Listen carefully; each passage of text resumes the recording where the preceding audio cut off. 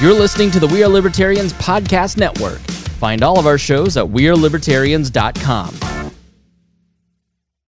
This episode is brought to you by Shopify. Do you have a point of sale system you can trust, or is it a real POS? You need Shopify for retail. From accepting payments to managing inventory, Shopify POS has everything you need to sell in person. Go to shopify.com/system, all lowercase, to take your retail business to the next level today. That's shopify.com/system.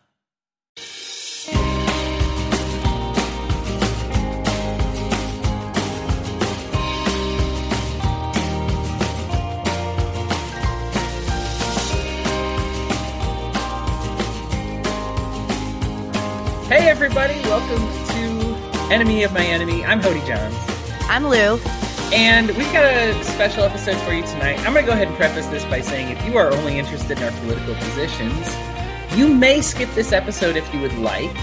Lou and I are both of us have a faith that influences our politics, so you may find this worthwhile to listen to just because of that.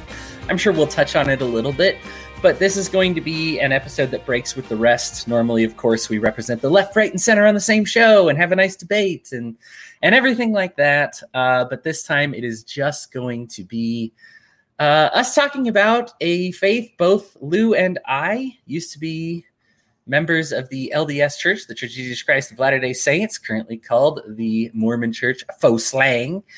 And we just had some thoughts about it. So I don't really have a structure very much. I asked for some Facebook comments for people that were curious.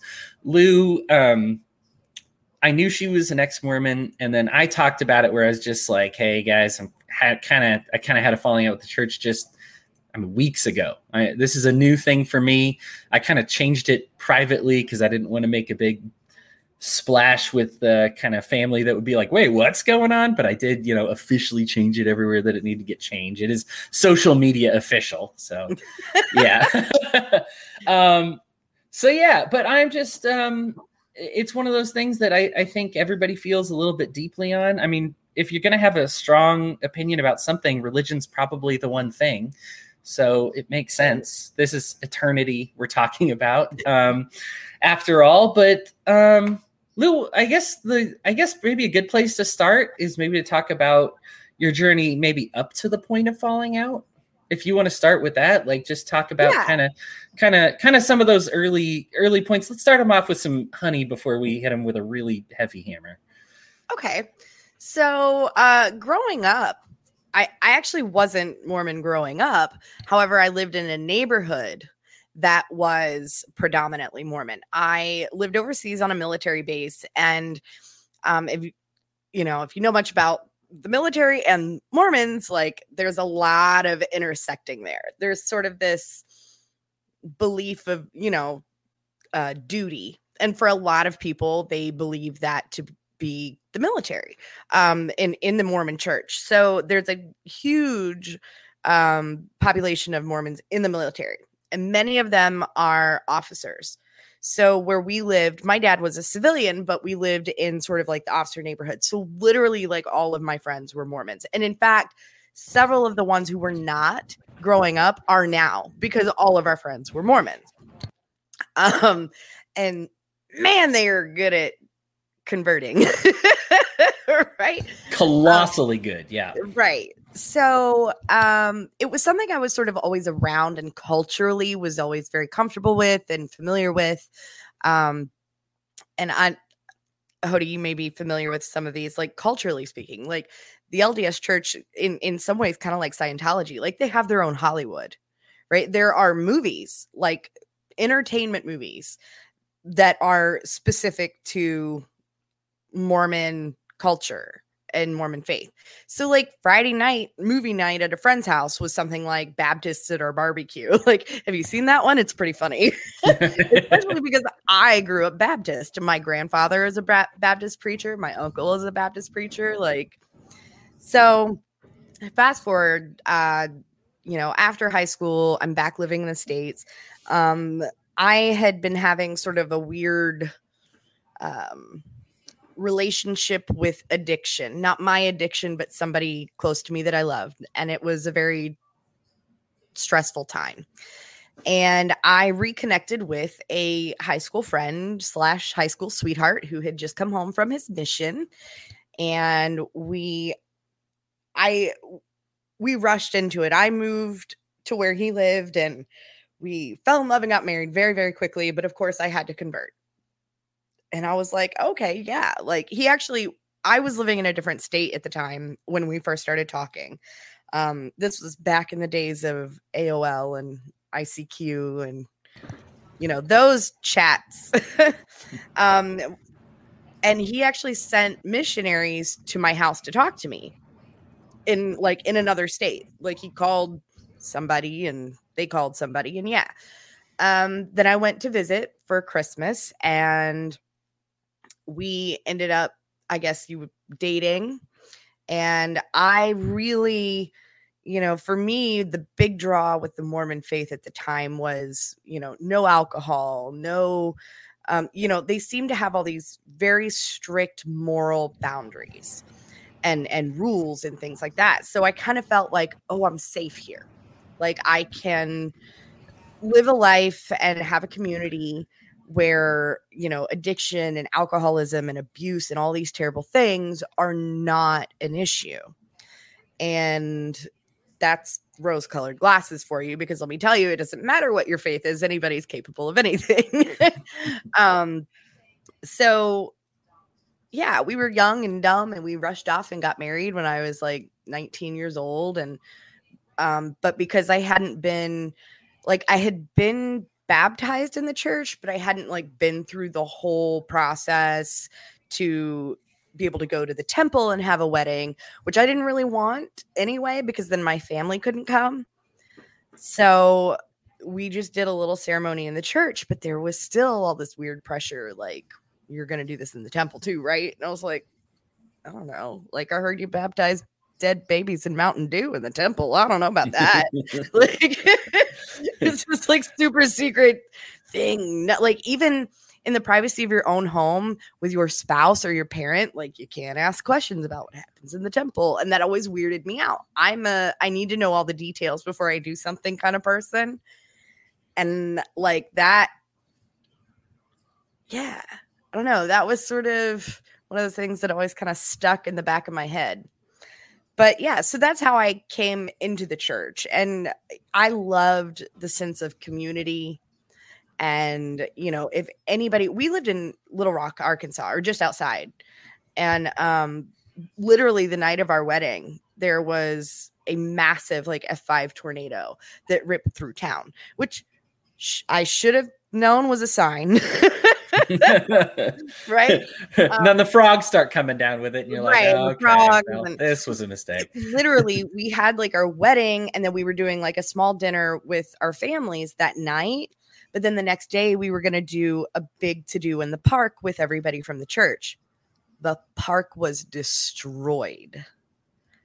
So playing in dirt with the fam. Right. So I was like, okay.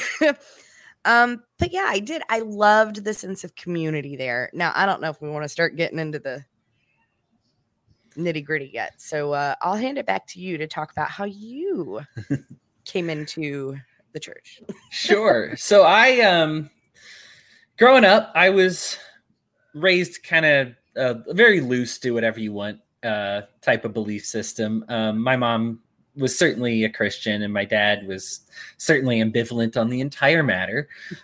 So it really was kind of do whatever you want. I did a lot of exploring. I believe I read the Bible. Of course, wasn't able to understand a lick of it, but elementary school age. I was very drawn to theology. I always have been. I ended up majoring it for a good reason. I mean, it's just the study of religion's always been fascinating to me. I ended up being hey, I don't really want to do drugs. I don't want to drink alcohol. I don't want to have sex. And I'm not Mormon. But when you have those rules in place, you are labeled as a Mormon, whether you want it or not, right. You are basically and so if you have any community that is Mormon, so I wouldn't even say I grew up in a Mormon community, but the community that I hung out with at school was I mean, I don't want to exaggerate, but like a solid half of them were Mormons, just because it's like, yeah, you're part of the, you don't do drugs, you don't drink, you don't have sex club. And if you're in high school and you're not doing those things, you're either Mormon or you're a weirdo. So like, that's kind of the community I found myself with. I ended up going to seminary. I ended up even graduating from seminary as a non-Mormon, which you can do. I enjoyed attending with my friends and studying, and they always had questions. And me being a religious curious about religion, I would ask them questions, and I'd be like, yes, I love studying this stuff. Even if I disagree with you guys, give it to me. I remember we even had a club for Muslim students that met, one day a week, and I would attend that. And I would surround myself with it. I ended up majoring it in college. Loved those studies. I studied with the Krishnas and everything. So it's like, well, how did you land on Mormonism in the middle of all that? If you had your pick at the buffet, how'd you pick the Mormon one? And really what it was is there was this, I felt very strongly towards Christianity after studying kind of faith broadly.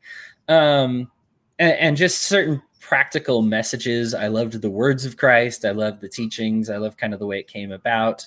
I found that much of it, I'm big on archaeology and big on history. And I loved so much of some of what those, like the Dead Sea Scrolls, and like, a lot of consistency there, and these things that you'd find that was just say like, oh, wow, the walls of Jericho actually fell like outward, like the wrong way. Like there's some real, and I'm not trying to say like, if you respect my facts or else you're not. Like everybody finds facts that latch onto them and go with it. I understand. I don't have a great explanation for why the ice caps are super thick. So I understand that there's evidence. Everything is a paradox is what they call it. It doesn't have to contradict each other, but nobody really understands because it appears to contradict itself. Right. That's just so many things in the universe where it's like, I don't know, like at some point you just have to say, I'm sorry, I don't know about anything.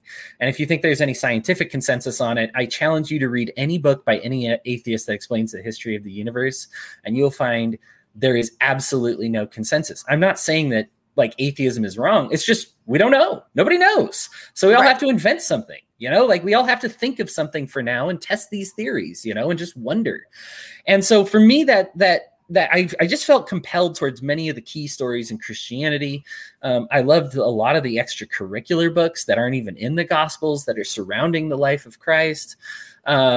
Much of the, Old Testament times, it just was like, wow, there's really something that seemed to be happening with this movement. And so I had felt drawn to that. I was a Christian. I selected Mormonism really because of a single challenge, because, nobody has proof of anything in this world.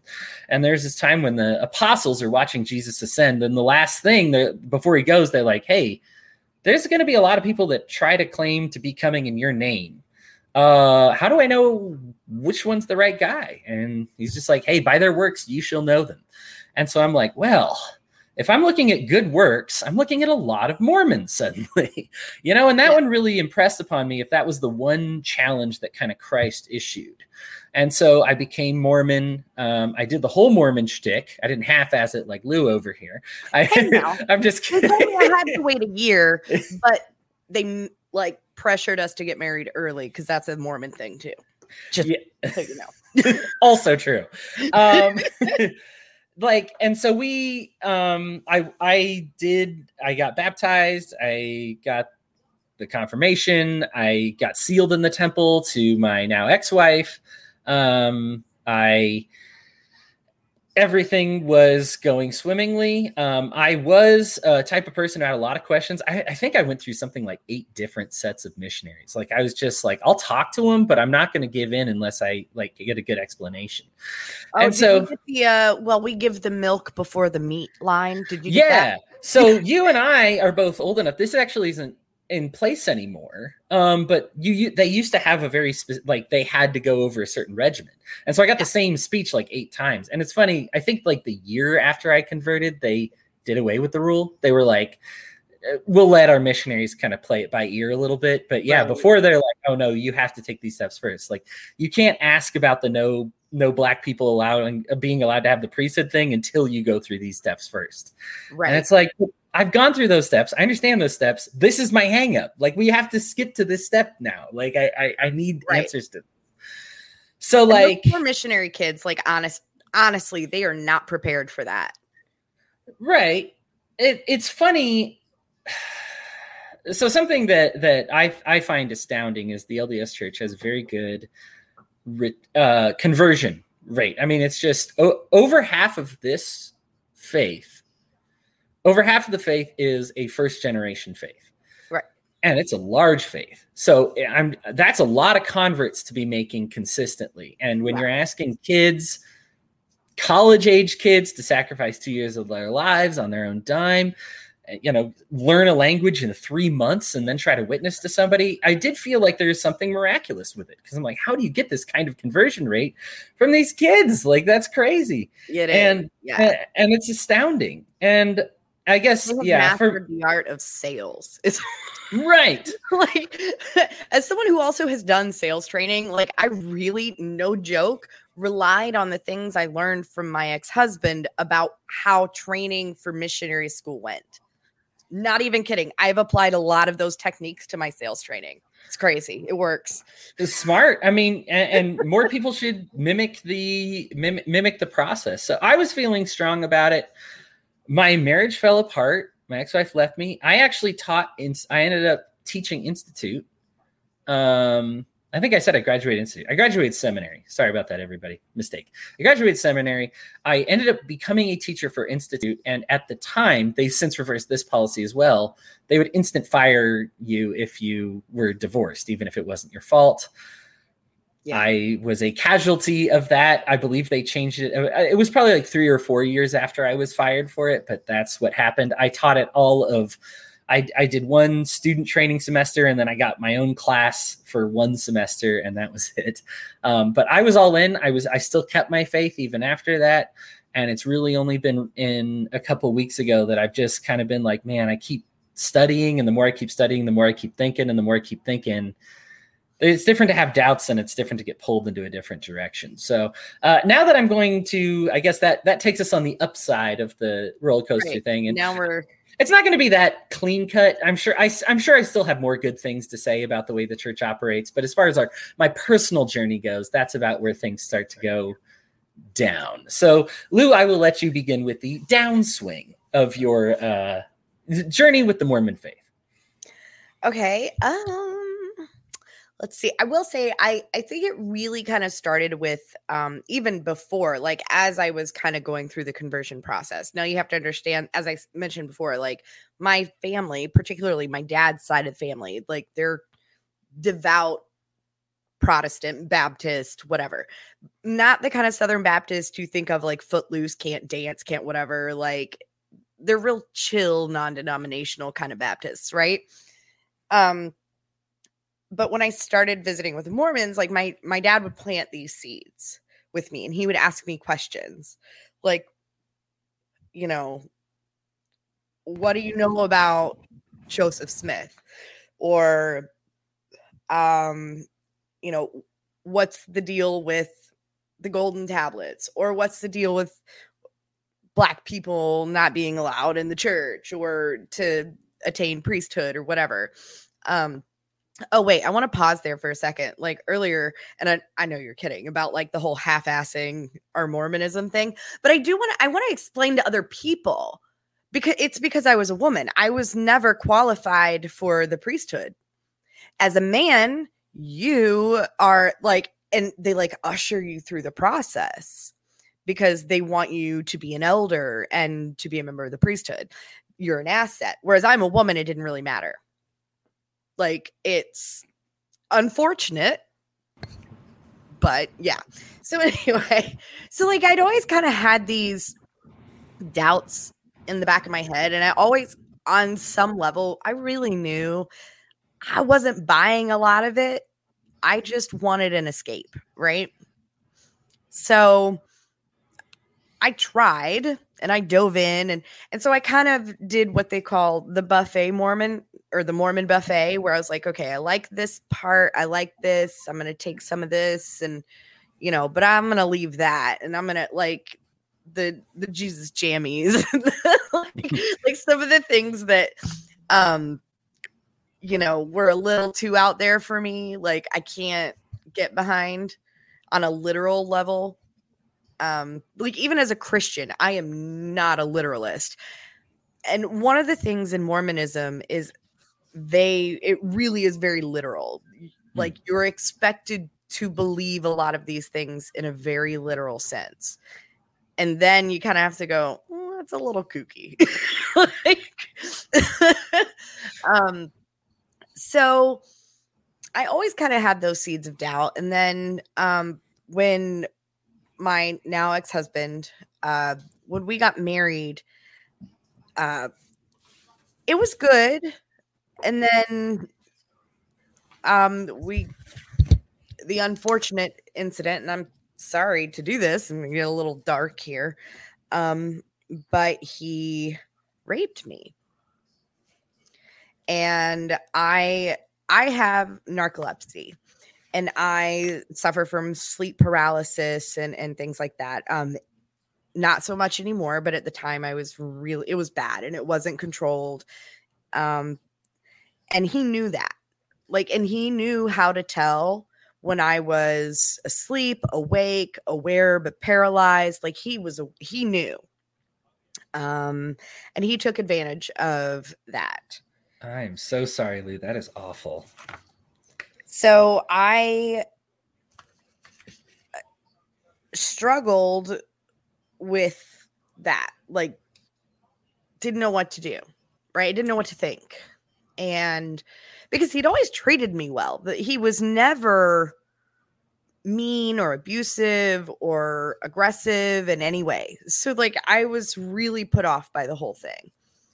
And I went and spoke to church leadership, and the bishop looked me dead in the face and told me that it was my fault because it's my duty as a woman, as a wife, to honor the urges of my husband.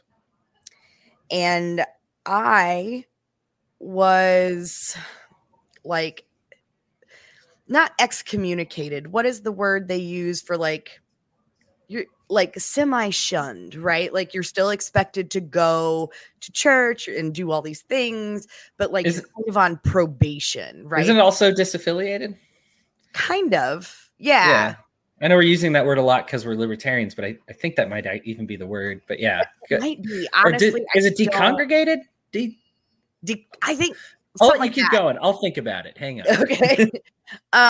So I got in trouble for being raped.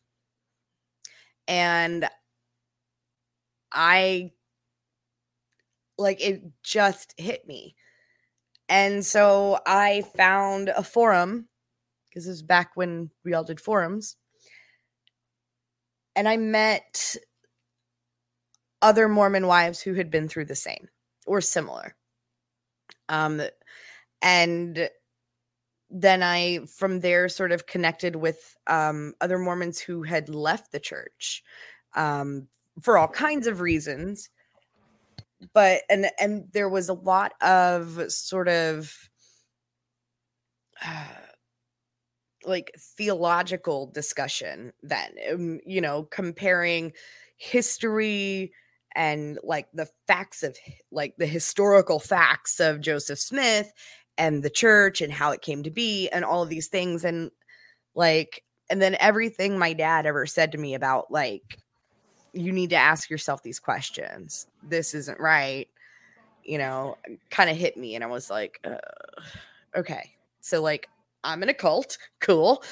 And I don't mean to be offensive if that is, I understand for you, this is a lot more fresh than it is for me. I'm talking well over a decade here. You'll get there.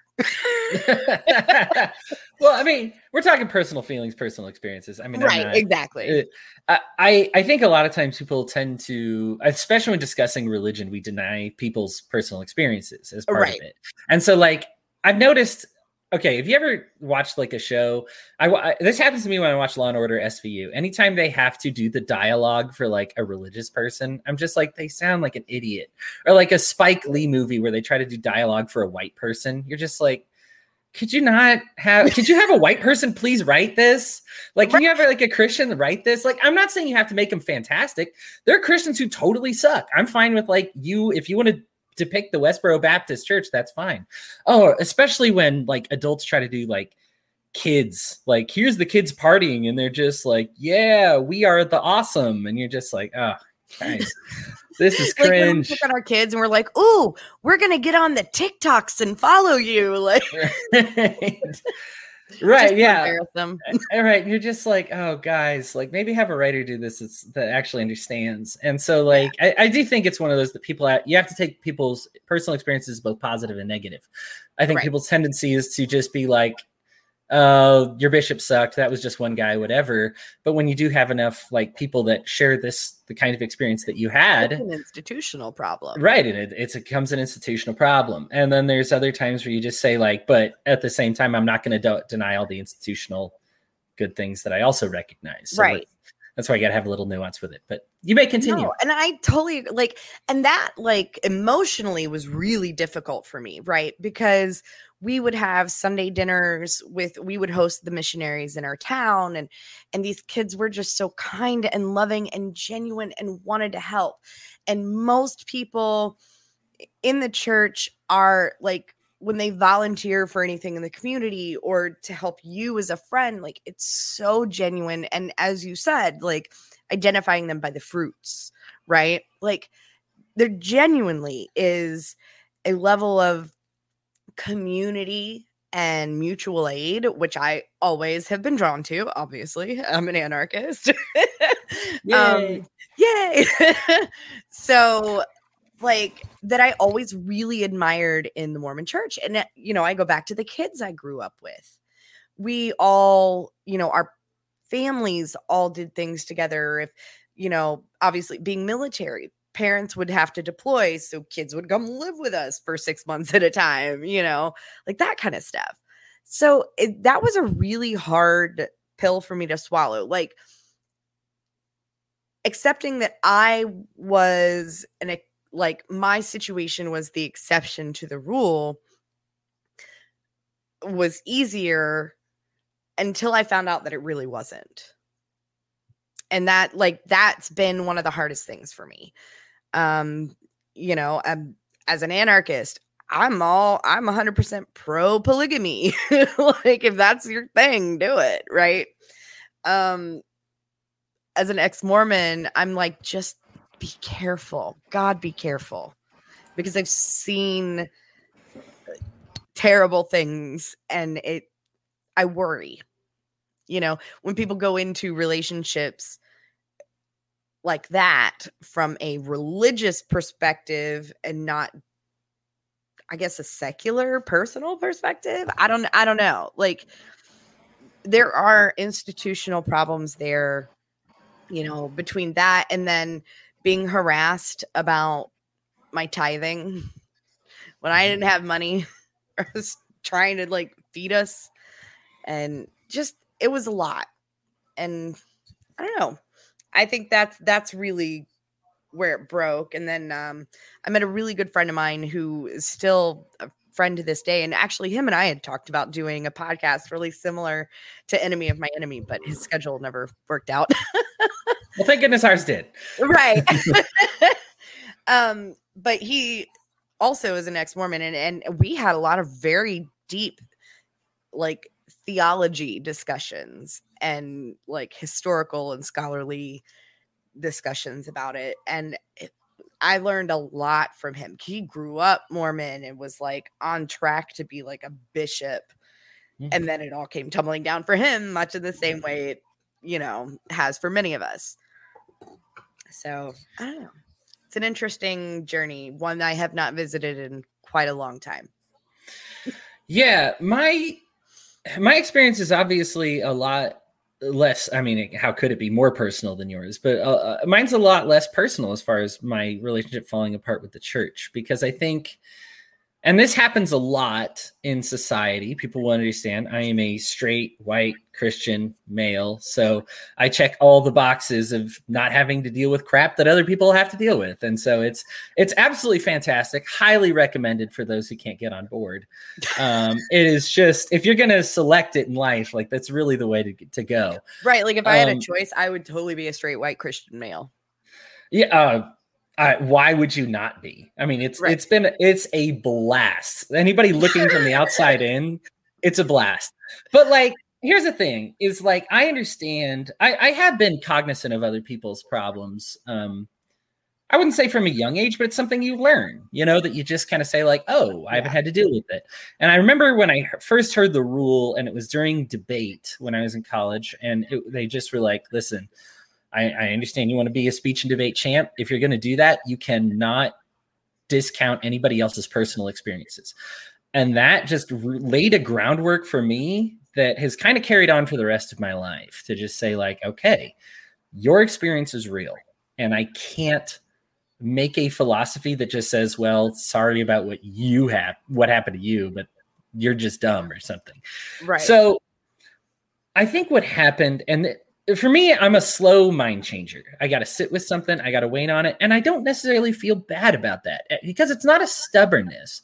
But what it is when you do build up something and you have a lot of evidence for it, a lot of times you get one new piece of evidence that seems to counter the rest and you got to wait on it for a bit. And then eventually, a lot of times that just gets ironed out, right? Like you're like, oh, I thought it was this.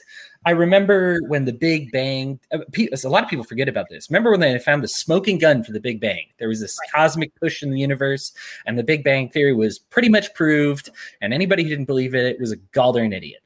And I just remember it was less than 2 months after that they found that there were celestial bodies working against that flow. So if there were there is a push in the universe, but it couldn't have been caused by a singularity because that push, there were other celestial bodies not involved in that singularity. So it's kind of a complicated subject, but basically in proving the Big Bang Theory, they actually found a cosmic force that actually disproved the Big Bang Theory. Again, it's something that kind of modern atheism is working out. I find it all fascinating. Right. Like I love quantum physics, like just as a hobby. Right. Like it's fascinating. Right. Half the time I don't understand it. So I have to, watch, The Flash or something. Like I need comic books to keep explaining this shit to me. It's complex.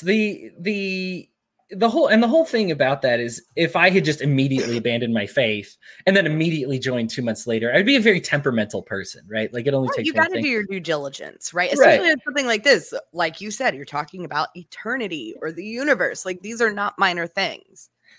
Yeah. So like I get a new piece of information. I got to sit on it for a bit. And I think just finally for me, I sat on it and it started happening when the church, we've always had a problem with progress, right? Because we didn't let Black people get the priesthood till 10 years after the Civil Rights Act, right? Like everybody else was really doing it reluctantly. Right. Well, I mean, the Civil Rights Act was already reluctantly. I mean, every successful business was like, yeah, if you're segregating customers, you're a moron. Like it was already like a dying thing culturally. Then came the Civil Rights Act. Then a decade later comes the church being like, and this is an important part of kind of that.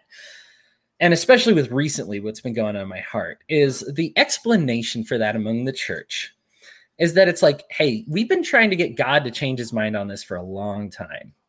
Like we've been praying about it and been like, please let us let Black people in. And finally, God was like, all right, you know what? Fine, you can have Black people in.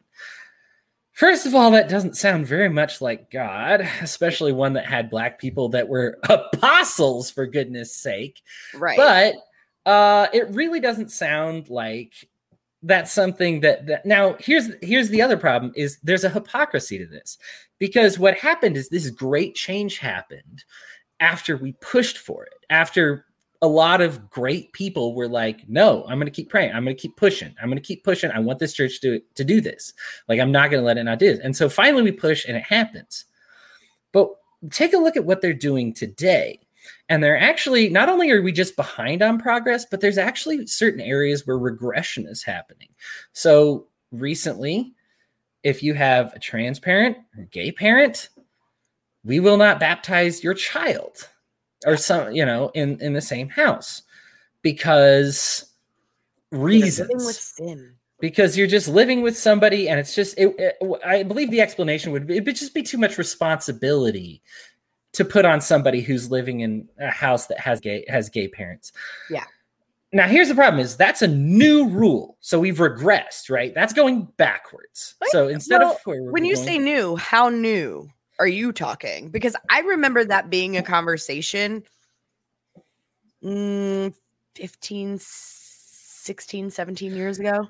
I think it's one of those that it was new as far as a policy. I'm sure that there were like mass bishops being like, no, we won't do baptisms or something. But when it came out from like the first presidency, I guess I'll say the people at the head of the church being like official, written in stone, we're not doing baptisms if your kid is gay, or well, we already knew that if your parents are gay and the kid is straight. And so I'm just like, interesting. I'm sorry, I don't mean to interrupt. I hadn't seen it written from the church presidency, but I'd actually asked that question at one point in time as a convert myself, and about the children of gay parents. Like, what do you think about that? And what I was told, the reason they wouldn't is because it was out of respect for the parents, that even though we as a church do not agree, we would not baptize their children while they were still under their guardianship, right? So we would wait till they were adults and out of the house. And so it was put out like this, we don't want to put a wedge in the family, so we'll deal with them when they're 18 kind of thing. And I always thought that was interesting. So to hear that in comparison to what has come out with the since then, like through a policy of the presidency of the church, is interesting. Right. Well, and the issue here is that okay, so let's say I disagree with that policy. What should I do? Well, based on your previous policy of not letting Black people get the priesthood, and I pushed and eventually you relented, then what this says to me is I need to push and you will relent again. So I'm pushing against the church leadership. I've done this plenty of times before. I mean, this is not my first time. I've done it with marijuana and homosexuality. I've even done it. You kind of mentioned it a little bit. I've done it with women with the priesthood. Has been a long one for a long time that I'm just so sick of this. You're born this way, you get this. You're born this way, you get gifts. People are people and we have different gifts. That's not something that's scripturally correct. It's something that needs to be ironed out. And so I just kind of say like, let's fix it. And the reason I think I acted as a fixer for the longest time is I looked a lot like Martin Luther. He had big issues with the Catholic Church. Like, of a ton of things that they were doing, but his goal was not to destroy the church. It was to get him to change. He's like, my goal is to make you guys change. Right. And the issue that I had is they started. So then somebody would be like, hey, there's this sex therapist who would just be like, let's talk about healthy relationships that you can have that aren't full-blown sex before you're married. And they excommunicate her. And then they say, okay, well, let's talk about let's see these activists that want to say, hey, let's let the gay kid, like the children of homosexuals get married. Excommunicated. Like if you're leading a group that says that, like they've just started been like, nope. And like, they'll listen to you. They have a hearing. They're not the most monstrous people on earth, but the problem is this new direction of just kicking them out. When in reality, these people were the people trying to fix what was wrong. They were the ones pushing for change. And You're the ones stuck in the past. You can't just excommunicate them. They're the ones who are, 50 years from now, when the church ends up reverting course on this because they realize they're a bunch of brain dead morons and this is the way that the world works, they're too late. Like, this is not, God's love is not begrudging. And so when I read in the scriptures about what love is and the way God behaves, and then I see what the church is doing, I see a clear disconnect right now. And I put up with it. I'm aware that some of this news is like 2 or 3 years old. So it's like, Hody, why didn't you leave then? Well, the issue was we rationalize everything. Right. I have seen the church falling apart is nothing new. Look at the scriptures. It falls apart in the Old Testament, never be remade again. And it falls apart like freaking 50 times in the Old Testament. Like they're just like, oh, it's working. Oh, it's not working. Oh, it's working. Oh, it's not working. Rules. You're listening to two anarchists right now. So rules don't make for morality. And we as an LDS church has been trying to policy our way and law our way into some kind of morality. It's just never going to get there. There is some wisdom in saying don't be an alcoholic and saying don't Right. do that. These are certain bad things, but you just need to have some perspective and say, okay, but then I need to say like, hey, don't chew this because it gives you cancer, not like, oh, your soul is dirty or something like that. Right. Like, yeah, it's bust up. And I should probably give you a chance to talk about this, but I think for me, I look at the scriptures and I just see this God that is constantly pushing, and there are laws before. Okay, let me give you some great examples of laws that God's like, I don't know where the hell you got that from, that are even in the Bible. Oh, I definitely wanted to mention this because you talked about not being a biblical literalist. I'm kind of with you there. It's funny because we even, the LDS Church has an article of faith that says we believe the Bible is the word of God so long as it's translated correctly. The Bible doesn't even proclaim to be the word of God. In fact, there are times when God's like, I don't know where you got that law from. And it's sitting there in the Bible. Like God, Yeah. like kosher law, like stoning homosexuals, they go before God. God's like, what are you doing now? Like and it's there, it's sitting there in the Bible, but God's like, that's not really the way this works. In fact, like God not only issues like a small rebuke of kosher law, he's like, hey, how dare you call what I've made clean unclean? Screw you. Like you're part of that creation too. So if you're calling that dirty, you're dirty as well. Like this is all creation sings to the glory of God.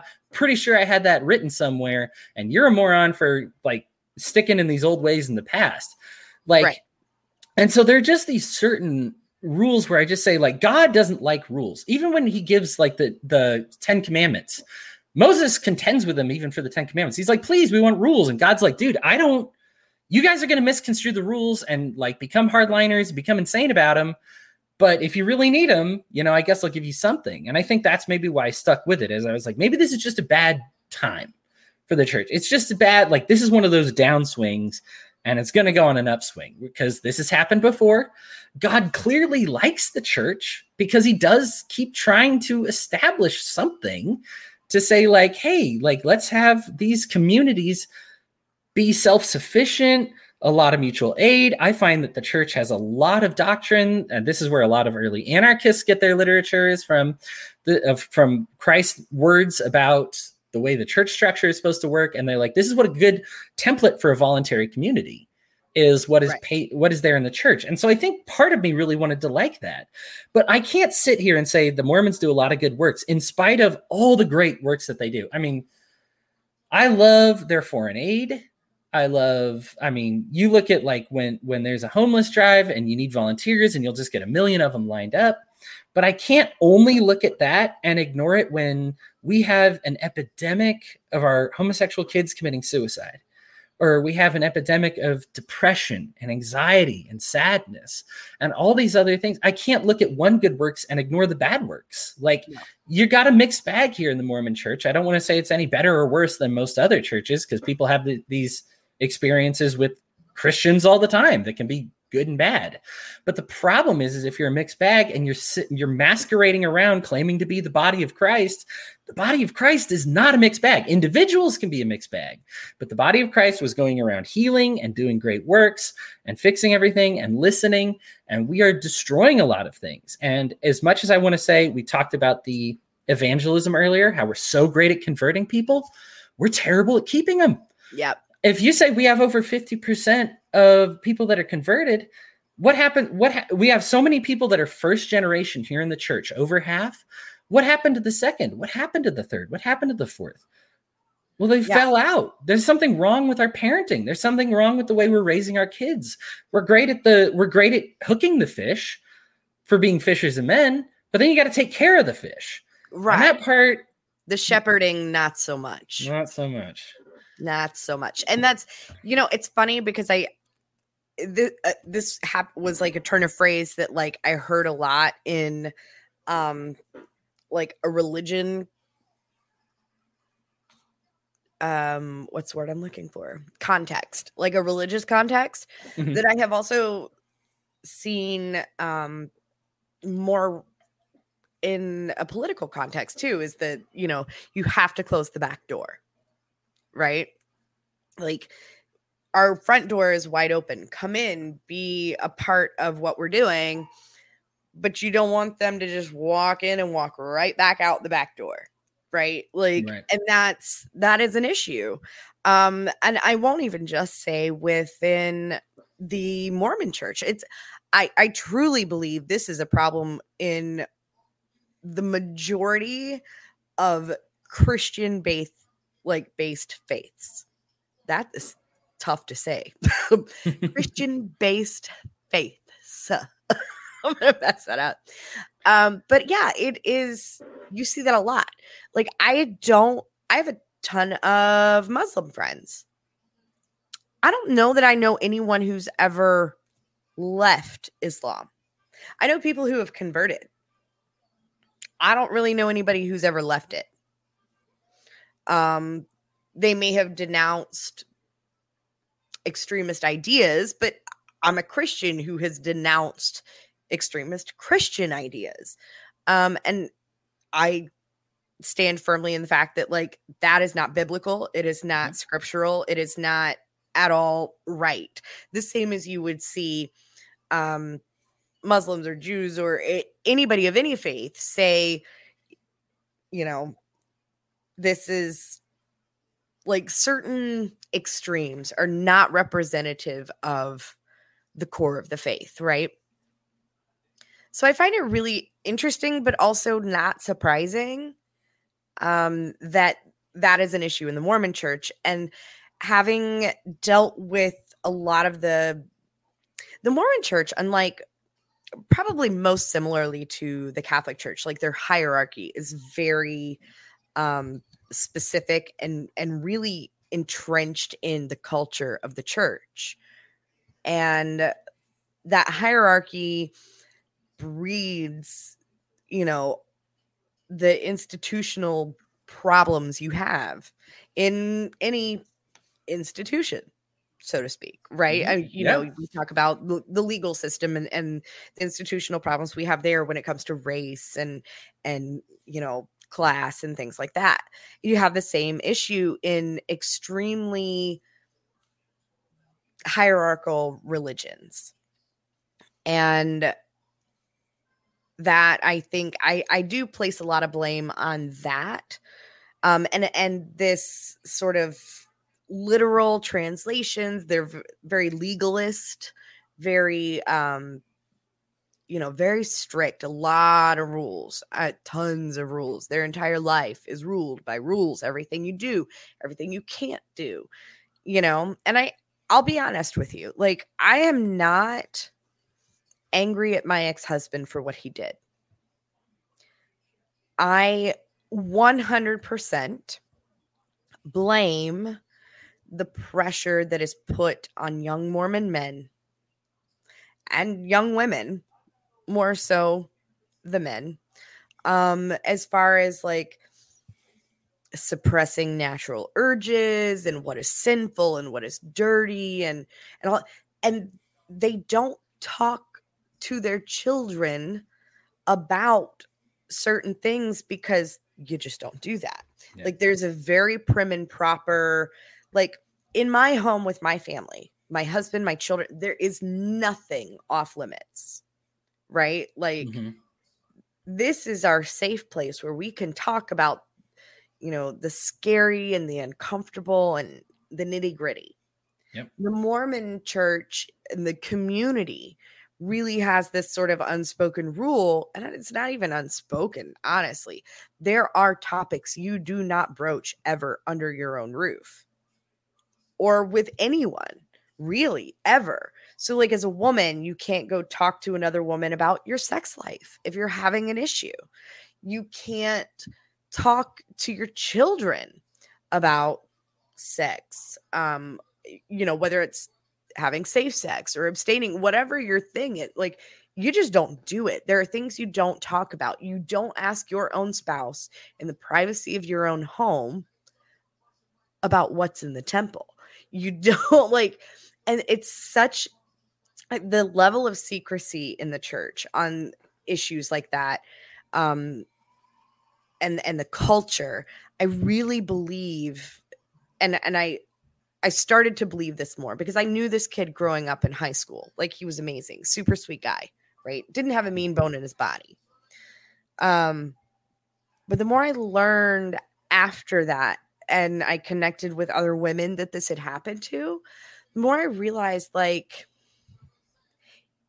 he genuinely didn't know better, and he didn't know what he was doing was rape. He believed from his faith that as a husband, he could just do that and it was okay. He had no idea. There was no malice. I know there wasn't. He didn't even know he'd done it. He didn't realize it didn't register. This is the problem when you let policy, it's outsourcing. It's outsourcing your morality to a rule. You know, to say like, why don't I murder? Because it's a commandment. That's a bad reason to not murder. Right. Like that does not make for a moral person who says, I don't murder because a rule says not to. The reason you don't murder is because you love your neighbor as yourself, right? Because you love God with all your heart. And God says the way you serve me is to serve other people. You know, right. That's a much better reason. So like when it's something like in your case, and it's just like, well, the policy says that I can have sex with her because she's my wife. And okay.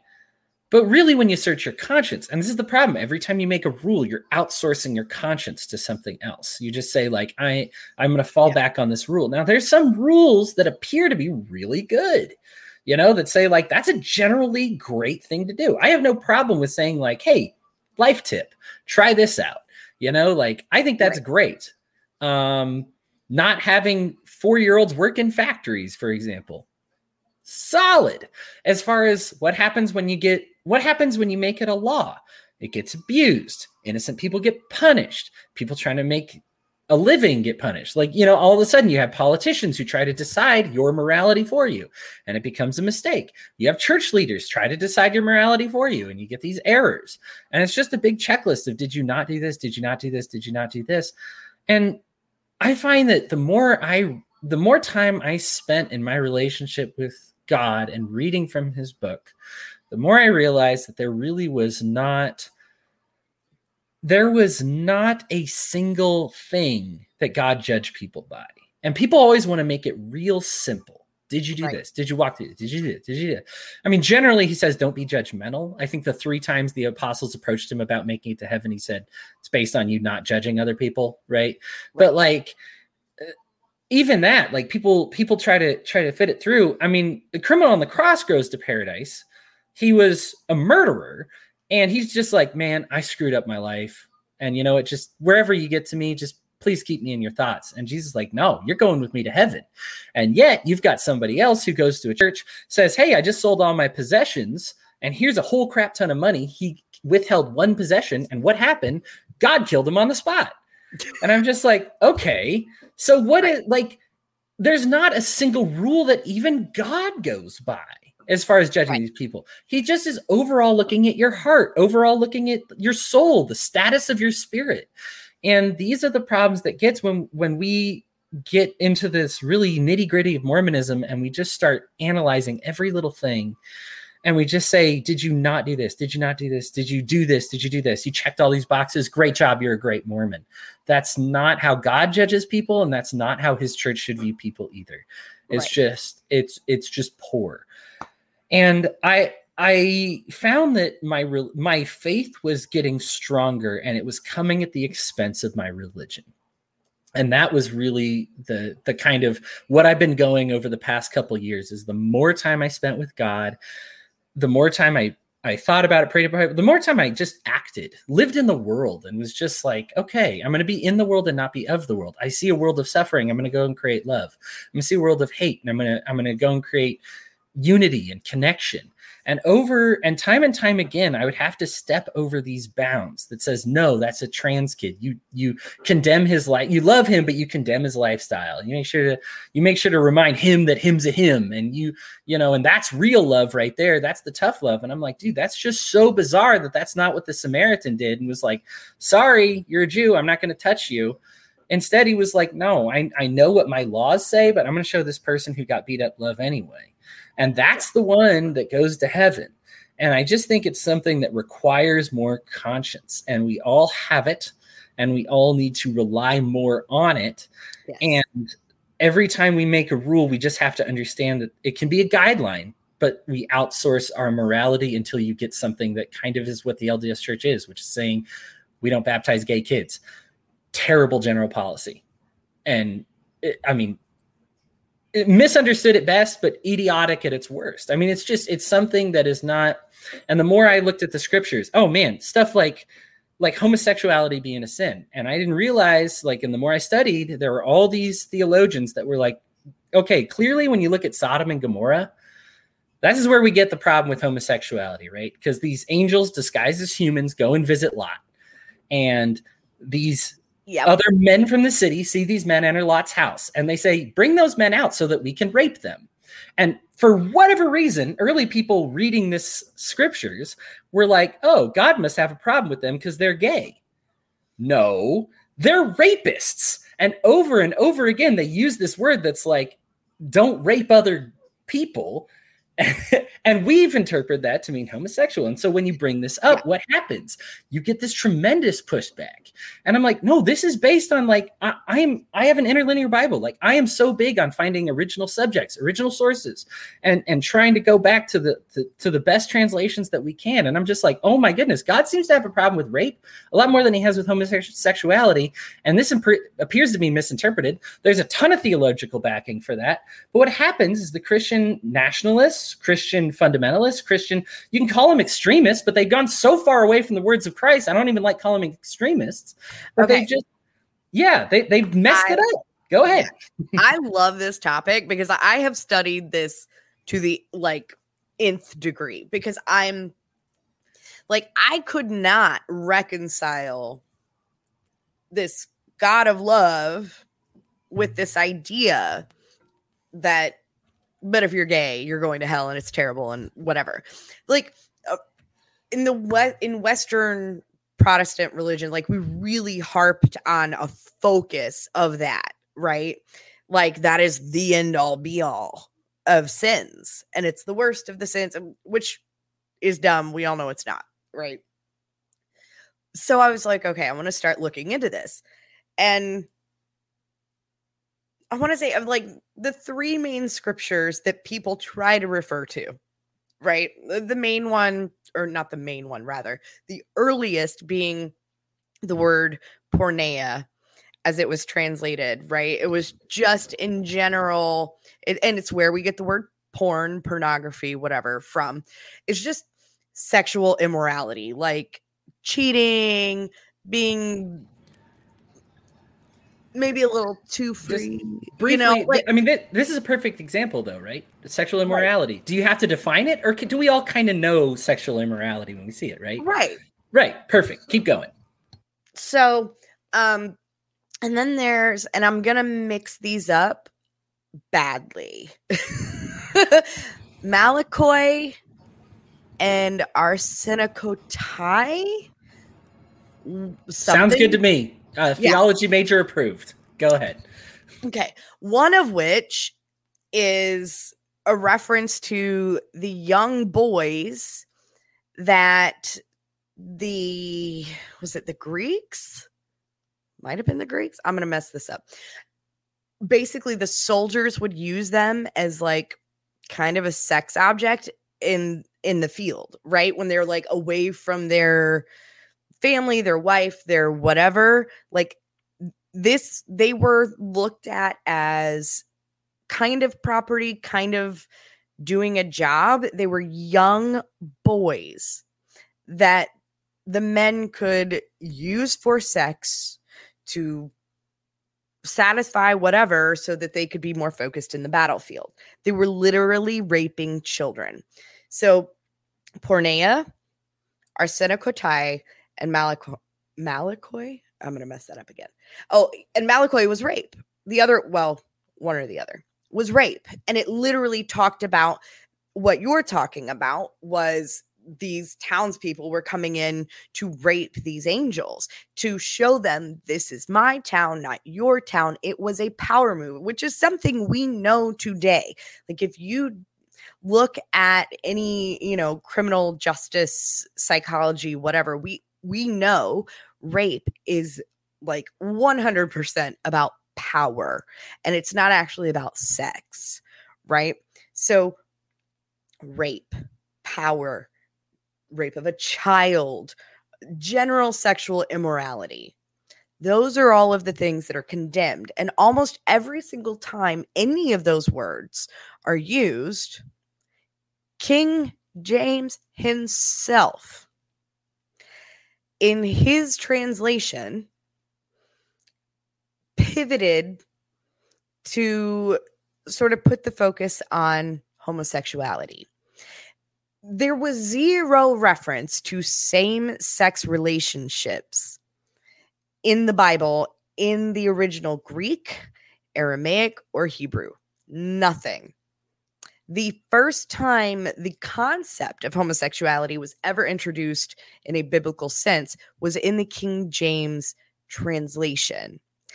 And if you study the history of King James, you know that he was in the closet. And as is pretty common with people who are in the closet, they tend to condemn as a way to hide, right? So, yeah, literally nothing biblical about being gay. Nothing at all. Like, nothing. This episode is brought to you by Shopify. Do you have a point of sale system you can trust, or is it a real POS? You need Shopify for retail. From accepting payments to managing inventory, Shopify POS has everything you need to sell in person. Go to shopify.com/system, all lowercase, to take your retail business to the next level today. That's shopify.com/system. I think Lou and I had voiced a lot of what we want to do. I did want to get to a few audience questions because I said I would, and I love our audience here. Yes. I think Lou and I are probably going to sync up on this one a bit, but Ron asks, this is probably off subject. Do either of you think being gay is a choice? Is it DNA? Would love to hear your opinions. It's not DNA, because DNA is just how you were created, and your brain go anyway from there. Here's what I would say. I think it is certainly something that is in your brain that is just how you are. And I would say it's also a choice. And I don't give a crap either way. I think if you want, like, did I choose to be straight? Yeah, kind of. But it's because that's also who I am, I guess. Like, that's how my brain was constructed. There's certainly a propensity for homosexuality. I think there are some people who will take like an extreme example or find one high school friend that was like, I was gay on a dare and I just changed or something weird. But I mean, by and large, it's your nature. There's not a gay gene, right? Right. Like yeah. That one right there. That's the gay gene. However, in total, interactively speaking, genetically speaking, like there are things that influence your sexual attraction. Yeah. So no, I don't necessarily, it's not a choice, right? It's just who you are. You don't wake up one day and go, okay, well, I'm not going to say nobody does it because I've seen it happen, right? Like every girl in high school who claimed to be gay or bi, like, or whatever it was, Right. And went through a phase, but they're over it now. But no, I think that there's not a choice because who in their right minds, and now it's better now than it used to be, obviously, but who would choose, like, I know I'm going to be judged and persecuted and potentially beat up or whatever. I mean, we hear terrible stories about things that happen to people who are different. Mm-hmm. And I can't imagine anybody would choose that. Like, it's who you are. It is woven into who you are. I don't think there's, could there be environmental thing? I don't know, but like on a genetic level, like not right. Like someone influenced you. Right. So, I mean, just to clarify this, Ron, what you're saying is genetics, not DNA. Basically, what I'm trying to say here is like there's, and I think what Lou is trying to say, although I'll let her correct me if I'm wrong, that there is certain genetic structures that make you, that have a propensity for something. There's things that balance your testosterone and estrogen levels, Yes. Especially that, but that's not true for everybody. There's people with there's men with abnormally high levels of estrogen that are straight, women with abnormally high levels of testosterone that are straight. And it's one of those things. It's like trying to measure a murderer. Like, can we know who murderers are going to be? Yes, there are certain genetics we can look at it and say, you may have a propensity to kill somebody, but ultimately you have to follow through with that part. In the end, you have to let it, and ultimately these genetic structures are how the wolf that wins is the one that you feed. And that's very true, especially when you're dealing with something neurologically. So if you just say like, this is kind of who I am, in some cases it is so strong. I think especially in the case of homosexuality that you just say, I mean, there are people who try to pray the gay away so strong. There's just nothing there. That's who they are. That's just how it's made. And yeah. I don't think it's because, here's the thing, the genetics may be a contributing factor, but that's very different between like how your synapses connect in your mind, and you kind of get a lot of control over how they connect. Environment and all kinds of things. Yeah. Even if it could be something as minor as like someone ate a cold cut sandwich while they were pregnant with you. So a certain synapse went a certain way. It's not like you were influenced by a commercial. That's not what I mean by environmental influences. But I do want to, I'm sorry, I didn't mean to cut you off. That's all I had. Yep. Are you okay? Sorry. No, you didn't cut me off. That was it. I did want to say in response to the, genetics and DNA question, Dr. Neal, a geneticist at MIT and Harvard, spoke on and contributed to a study. And it basically, just a real quick quote here, how do genes influence our sexuality? Hang on, let me skip the fluff here. Genes are a very important part of how you're built. Right. Okay, go ahead. Genetics does play a role responsible for perhaps a third of the influence on whether someone has same-sex preference. The influence comes from not one gene, but each gene contributing a tiny effect. And a lot of what you said, talking about whether it's hormone levels. And in one study I read at one point, there was, sort of this shift as to like, why are we seeing, numbers wise, we're seeing more gay people in our society today than we used to. And of course, there's the argument that it's a social acceptance issue. But then in other cases, there have been theories that are being sort of fleshed out about, human populations on Earth. We're overpopulating. Like other species do this, right? When they're overpopulating an area, they stop breeding or, procreating or whatever, to an extent. And oftentimes certain, and I do think there's a scientific explanation. It's not a single gene, but there's a genetic component to it that really dictates our sexuality and those sort of things. Yeah, absolutely. Yeah, it's one of those. There's still a lot of, I hate to sound definitive. It's something that if you're interested in studying, the field is still wide open on it. Oh yeah, it's fascinating. It really is. And I still think the best breakthroughs are yet to come in that regard. Agreed. I have a question about tithing. Is it 10% of money or time if you don't have money? It's 10% of money. I wish it was time if you didn't have money, but yeah, it's 10% of money. Yeah. And to kind of expand on that a little bit, I remember like you get the call, right? Mm-hmm. Like to come in for the meeting to go over your tithing budget. They want to see pay stubs. They want to know what you're making. They'll go back through the past year and go, okay, you didn't tithe for like a whole month here. Like, what was going on? Like, and they really dig into your personal finances. The Mormon church takes that to a whole other level than I've ever seen in any other branch of any kind of Christian faith.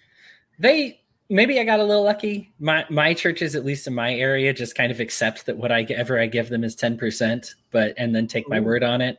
Yeah, but I certainly understand that there are some that, like you mentioned, get a much more specific. They want to make sure it's pre-tax, right? They don't want 10% after tax. They want the pre-tax.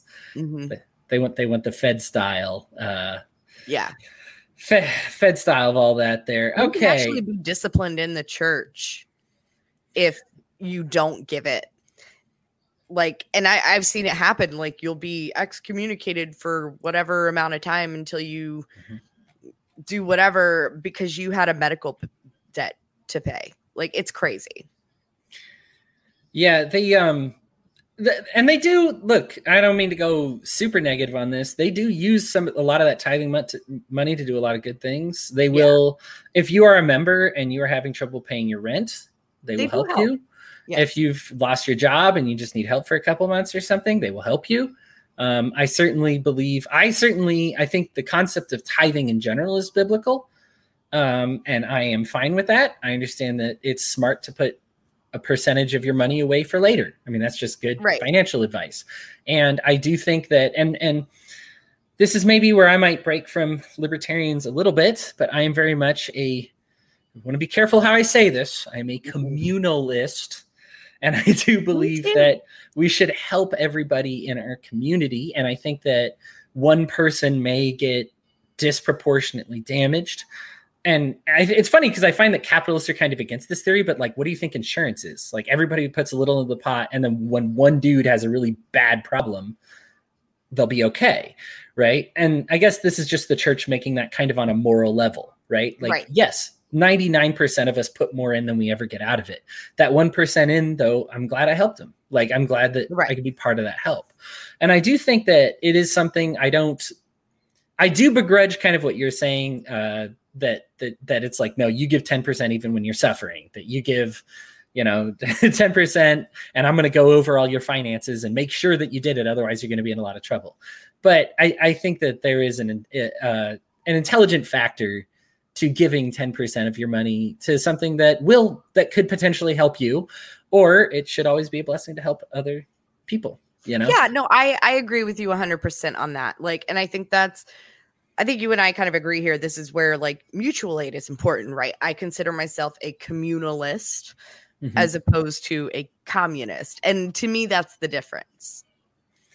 Yeah. And it's a big difference here. I am going to look at, we got I posted this on Facebook and was like, hey guys, what questions you got for me? And you and I answered actually a lot of these already. So thank you for those who participated in the discussion there. But there was a big one. My buddy Ryan Lindsay, who is as left as you can get while still loosely being considered allowed to affiliate with libertarians. Hey, I like him already. I don't believe he even considers himself a libertarian anymore, but he is a friend of mine. He's a friend of the Wall community. And darn it, it's okay to have a couple of statey friends. He's a nice guy. And he loves to think about, he goes very deep, in philosophy and thinking about these kinds of things. And he just had a good list of questions here that I think would be good for both of us to answer. What are the main traits that distinguish the LDS Church from other Christian denominations? There's a ton. But what do you think, Lou, if you had to summarize what the main ones were for somebody, what would you say? There are so many.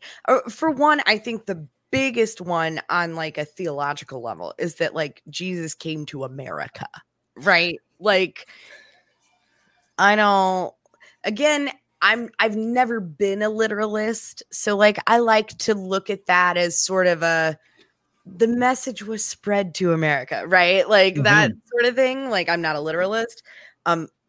Part of being a Mormon is that you are a literalist. Like, that's the idea. And I never could get behind that. So I think on a theological level, that's the big one. On more of a just day-to-day life, it's the although it's changed recently. It used to be no caffeine, period. And now it's like, well, just no coffee and tea, but you can drink Coke. Like, I'm like, oh, great. Where was that when I was a Mormon? You know?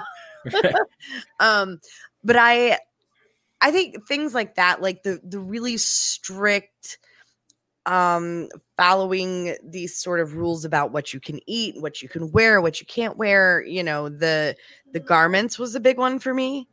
And like that, I was just like, I couldn't get behind that. Wasn't my thing. So the problem with having, I think, again, this is the problem with kind of being the literalist. And this is not to say that there's no such thing as a word of God. I think that the Bible contains words of God in them. Right. And I go off of those, right? The rest of it are stories that are surrounded by, you know, that help us enhance those words and help us believe. I think there are things that aren't in the Bible that also help me enhance the word of God. And I have no problem studying those just as I will the book of Hosea. So, you know, for example. So you would pick like one of the most obscure books. I love the book of Hosea. No, First of all, I love any book that's really people short. are going to be like, Hosea? What is right. that? But like, anyway, I won't get sidetracked by Hosea. Now all I want to do is talk about it. Right. So, all right. Well, now I have to. No, I'm kidding. Okay. The big thing here is that once again, this comes down to rules. And so we kind of feel that because you have to wear these garments, or because you have to be baptized, or because you have to have this ordinance done, or else you can't get into heaven, people naturally are like, well, what about the people here in America? What about the people here in Africa that never heard about it? Right. My understanding of the scripture, especially the way Christ describes it over and over, is that Christianity extends far more than just, did I accept Christ in my life? Do I believe in him? It's a mindset, it's a mentality, it's a practice, it's a way you conduct yourself. It's certainly, it's a heart, it's a change made in your heart. And if there are people that had unfortunate situations that never heard the word of Christ, it's like you can still be a practicing person and get into the kingdom of God. Right. And that's more important to me than whether you consider yourself a Christian or not. Clearly, it's more important than to God. I mean, just over and over, he's rebuking these Christians and accepting these pagans, you know. And so you just say like, okay, so what are the pagans doing, and you know, what are the Christians doing? What's the common threads here? What are we supposed to decide? And there's just, and so this is the problem, is when you say like, well, Christ must have come here and must have gone to Africa because everybody that died before that went to hell because they didn't know who Christ was. And the idea that somebody can't be practicing the tenets taught in Christianity, loving their neighbor as themselves, right? Like building, I mean, God is love. We're told what love is: patient, kindness, all these other things. And the idea that you can't practice that without knowing the name of God. Right. Absolutely. Is somewhat like, somewhat off base. Let's see here. So some of these other questions here. Oh, other things that distinguish it. I would say also on a theological level, there are three parts of the Trinity. Mormons recognize that there is a separate Father, Son, and Holy Ghost. That actually comes into something that I still kind of have no strong opinion on at this point. I don't either completely. Like, I don't care, and I don't know that we're meant to understand it, and that's okay. I would say it's one of those. They're okay. So this may be a good question. I'm going to interrupt the guest questions for a moment and do one of my questions. Is there anything you learned in the LDS faith that you're going to keep, that you kept with you, I guess? Something that you just said, that seems right to me. And I'll give you time. Oh, you're ready. Go. No, I was going to say, I really think it's that communalism, which I've always naturally been that way, right? Like, I was the kid who, you know, brought home every stray animal I found, and you know, any kid that was having a hard time, like, I was like, Mom, can they come live with us? Like, my parents like laugh all the time about how I was constantly bringing home strays, right? So that's something naturally that's in me. But the church, they had an ability to be like super organized about it and targeted about it. And I like, that was something that really stuck with me. And has, you know, and we've mentioned this 1,000 times before, how our faith and our politics sort of work together. I mean, that's one of those things that are so intertwined that I could never separate the two, but that is something that the Mormon church really, it was something that was always in me, but it sort of like really pushed and kind of perfected the idea. I won't say perfected, but like gave me bigger ideas and really encouraged that. Solid. You know, I'm gonna skip ahead to one of Ryan's questions here because this is something that I actually continue to believe in. Can you explain the type of universalism regarding salvation that Mormons believe in? Mormons generally believe that nobody goes to hell, and that is something that we do have this concept of outer darkness, that you're there for a time, but we believe that the purpose of the afterlife is to continue to perfect, to continue to improve yourself. And that is something that I believe and others believe as well, that is something that's something that I have held on to as I read the Bible.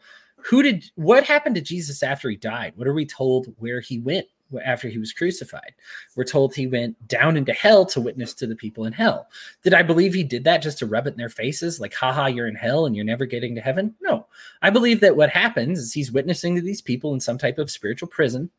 And the idea is to make them improve themselves and grow, right? I believe that spirituality is in this state of growth, and that we are, to say that it ends because we only had this one life, to me seems tremendously unfair. And that's not even my own understanding. That's something that has biblical backing, that just says, like, even God is like, hey, listen, you need this physical experience to understand what life is, but that's not the only thing in this universe to understand. And how can you possibly understand the cosmic wisdom of the universe and knowledge of the universe in a short lifespan?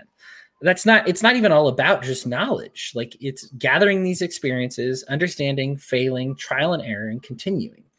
And so I do believe in universalism. I do believe, as the scriptures say, that every knee will bow and every tongue will confess that Christ is Lord. And I don't believe that's going to be done through a series of violence or some type of political, I will force you to believe what I believe type of experience.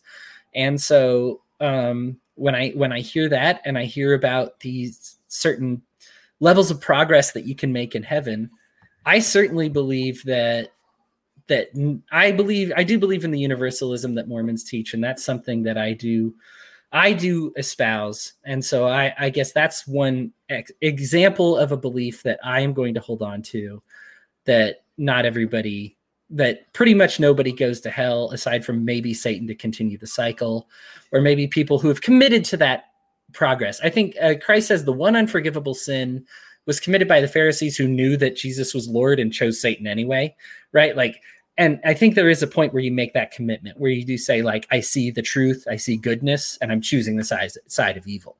I do think that most people giving this the ability to choose between good and evil will most of the time choose good, if they have it spelled out to them that blatantly. And we live in a gray world that's not that blatant. And so that's why I believe that Christ witnessed to people after his death. And that's why I believe that it's not like you go to hell and it's over forever. I do believe that there's progress to be made in the afterlife. And that is something that I believe, not just because it's taught in my Mormon faith, although that's where it's certainly most explicit, but I believe it because of the biblical backing behind it, and just because of the nature of our souls. I think for me, when I study that and I read it, it makes sense. What's the point of hell? To just punish? That's when we read the Gospels, it literally translates to good news. The idea that we would teach Christ is like because of the fear factor isn't even something that's done. People even have a tough time explaining hell because it's mentioned so few times in the scriptures. Right. It was not a tool made for conversion. For that matter, heaven's barely a tool made for conversion. It's really not about that. It's about perfecting your spirit, you know? Right. Okay. Let's see. We've gone over strengths and weaknesses, I think, already of the LDS Church pretty well there. Yeah. All right. Within more mainstream denominations, there's a lot of debate regarding how literal the scriptures should be taken. Does that debate exist within the LDS Church, specifically regarding Mormon scriptures? If so, which side of that do you fall on? Well, we've been talking about literalism quite a bit. In my your experience may differ.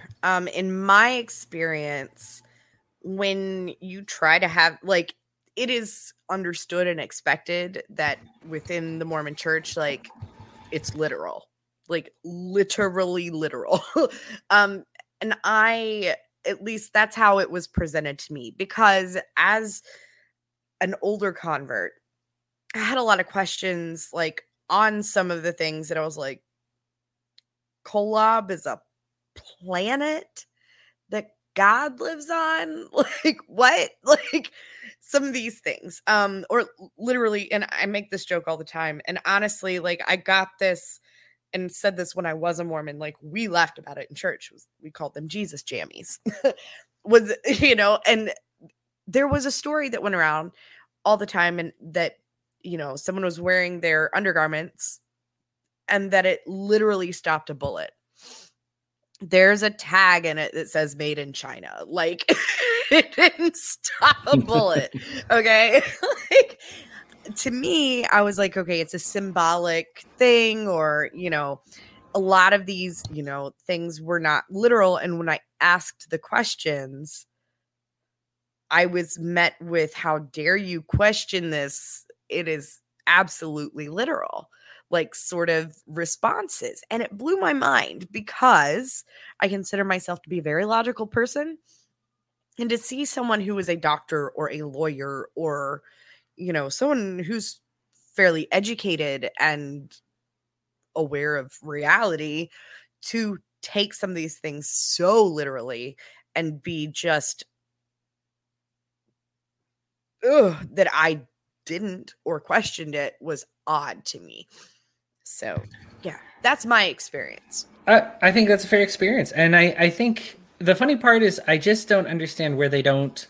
What were the fruits of that labor? When you planted those seeds, what were the fruits? I mean, these people are so logical that you just are like, listen, if you're being that logical, what happens to your logic when you see the fruits of it? And if the fruits are despair, suffering, suicide, depression, anxiety, right, at what point do you be like, okay, well, I need to plant these seeds elsewhere? I'm not saying that you have to like ditch the whole thing. I'm not saying you have to reject your Mormonism, but you need to certainly look at it a different way, and to say that maybe these things were meant to be taken for your benefit.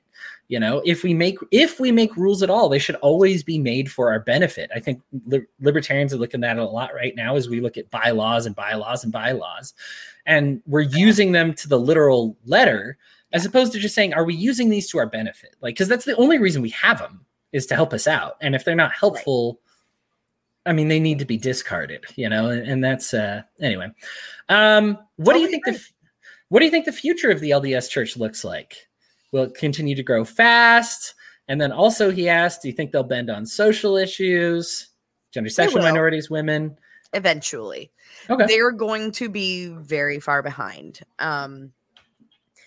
My first experience with the Mormon Church and a social issue was in Arkansas. There was a bill regarding gay parents adopting. And I remember walking into church on a Sunday morning, and before you could walk into the chapel, there were a couple ladies set up there at like a little folding table, and they wanted you to sign their petition against allowing this, bill to pass, or forcing the bill to pass, or I can't remember which side it was on, but basically they didn't want gay parents adopting babies. And I left. I couldn't keep it together. And sorry, what was the question? What the future is going to be of the LDS Church. You're good. It's a good story. Yeah. No, I know I was on topic, but then I couldn't remember where I was going.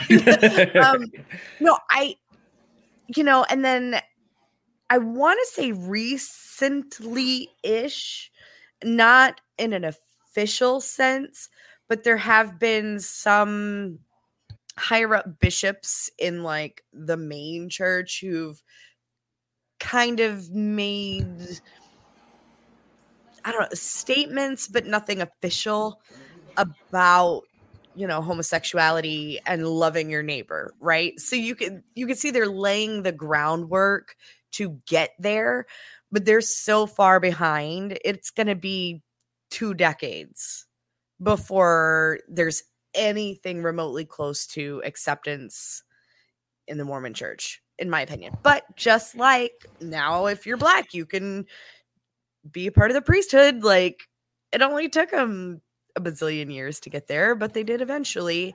Same thing with polygamy. You know, that's what the Mormon church does. And it'll be a divine intervention when they decide to change it. But we've all been there for at least a decade, you know? Right.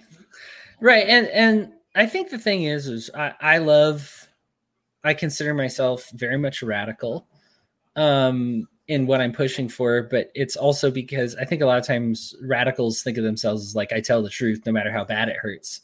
Whereas I kind of consider myself I tell the truth no matter who it heals kind of thing. And right. I think that there are certain things where the Bible says, and I think this gets abused a lot, you know, but lean not on your own understanding. And the problem is when we lean on, what does it mean by that? Because I think a lot of people say like, well, my understanding, I would really love the gays, but unfortunately my church isn't so big on them. So unfortunately I have to show them this scriptural idea of what love is.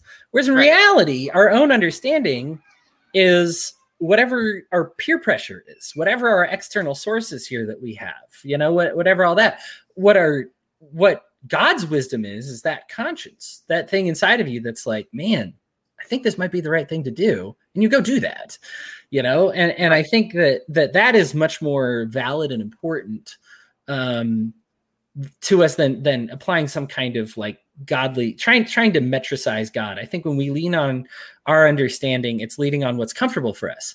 What would be easiest among our peers? Well, none of us would be libertarians if we did what was easiest for our peers, right? Like we just be mainstream. We'd be easy. You know, we would be democratic. We would just say, yes, the majority rules the minority, and I'm sorry about your rights. And you know, we reject those traditions because they're immoral. And it's something that I feel that's what God's wisdom says. And this is, I think I look at the life of Christ and what a radical life he lived, but he did not lead with the sword, and he did not lead searching for his enemies. And in fact, his enemies sought him out. He would go to be alone, and Satan would go show up in the desert. He would go to meet people who needed healing, and the Pharisees would show up. Let your enemies show up to you. I think people get this idea that persecution is you saying that God hates fags at a gay rally. And it's like, no, that's you. You're the persecutor. If you do that, you're the persecutor. The persecution finds you when you're preaching love and the right things, and then Satan shows up, you know? And so for me, this is I try to abide that example of Christ and the life that he lived by going and creating healing. And yes, if you feel like getting into it doctrinally, because Christ was able to with his enemies, but ultimately the guiding idea was, I need to create healing. I need to create love. I need to create unity. I'm going to go and do all these things, and my enemies can come along for the ride. Right.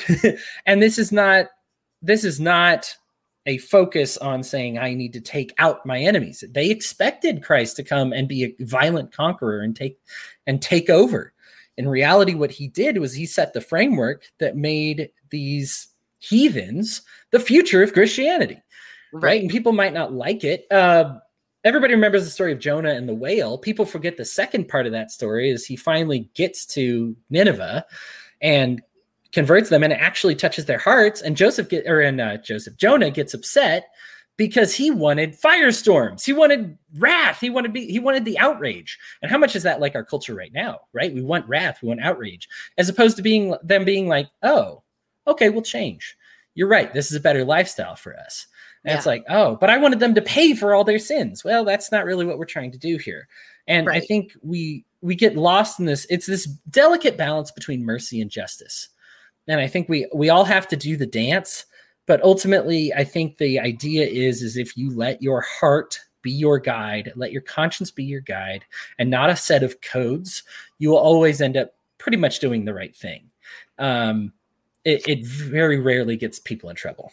Right. And because technically we are a political show, I do want to point out to our audience the parallels of this and our current struggles with our criminal justice system and recidivism, right?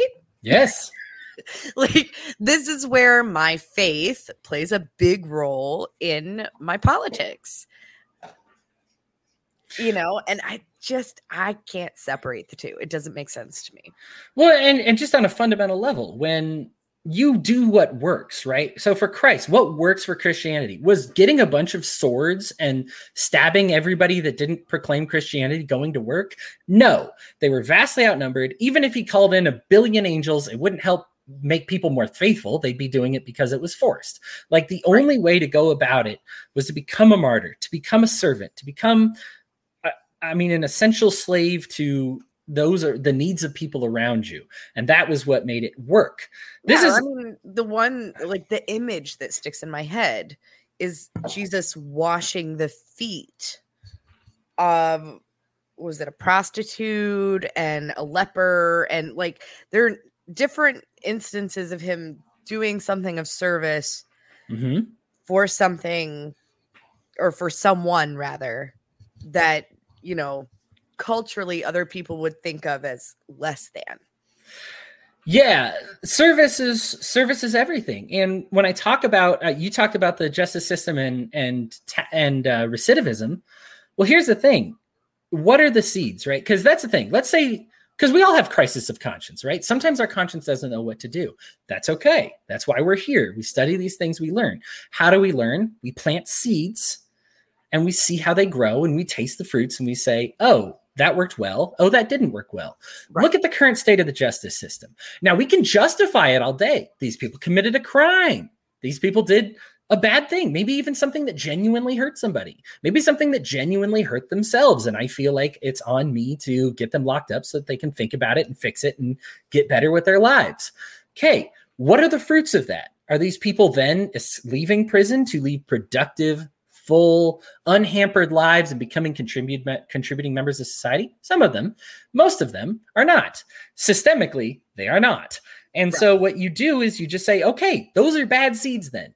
You can justify it all day, right? Like, we do it all the time. Whenever somebody justifies the current justice system, they usually have a lot of great points. Do you want this murderer walking out on the streets? Do you want this pedophile living next door to you? They say all these scary things. This guy keyed a car. Well, if he keyed my car, I'd have shot him to death. So he should be grateful to be in prison right now, right? We have all these great examples of what we feel like, it should be is justice, right? And I'm not saying that these are intellectually incorrect, but you have to eat the fruits of the seeds that you plant. And if they are no good and you keep making more criminals with your current justice system, then you have to plant your seeds somewhere else. And that's just logic. You can rely on this sense of justice all day that you did the right thing according to some code. But if your code is not based in actually fixing a problem, then I don't really care for much for what you're able to justify or what excuses you're able to make. They just don't sync up.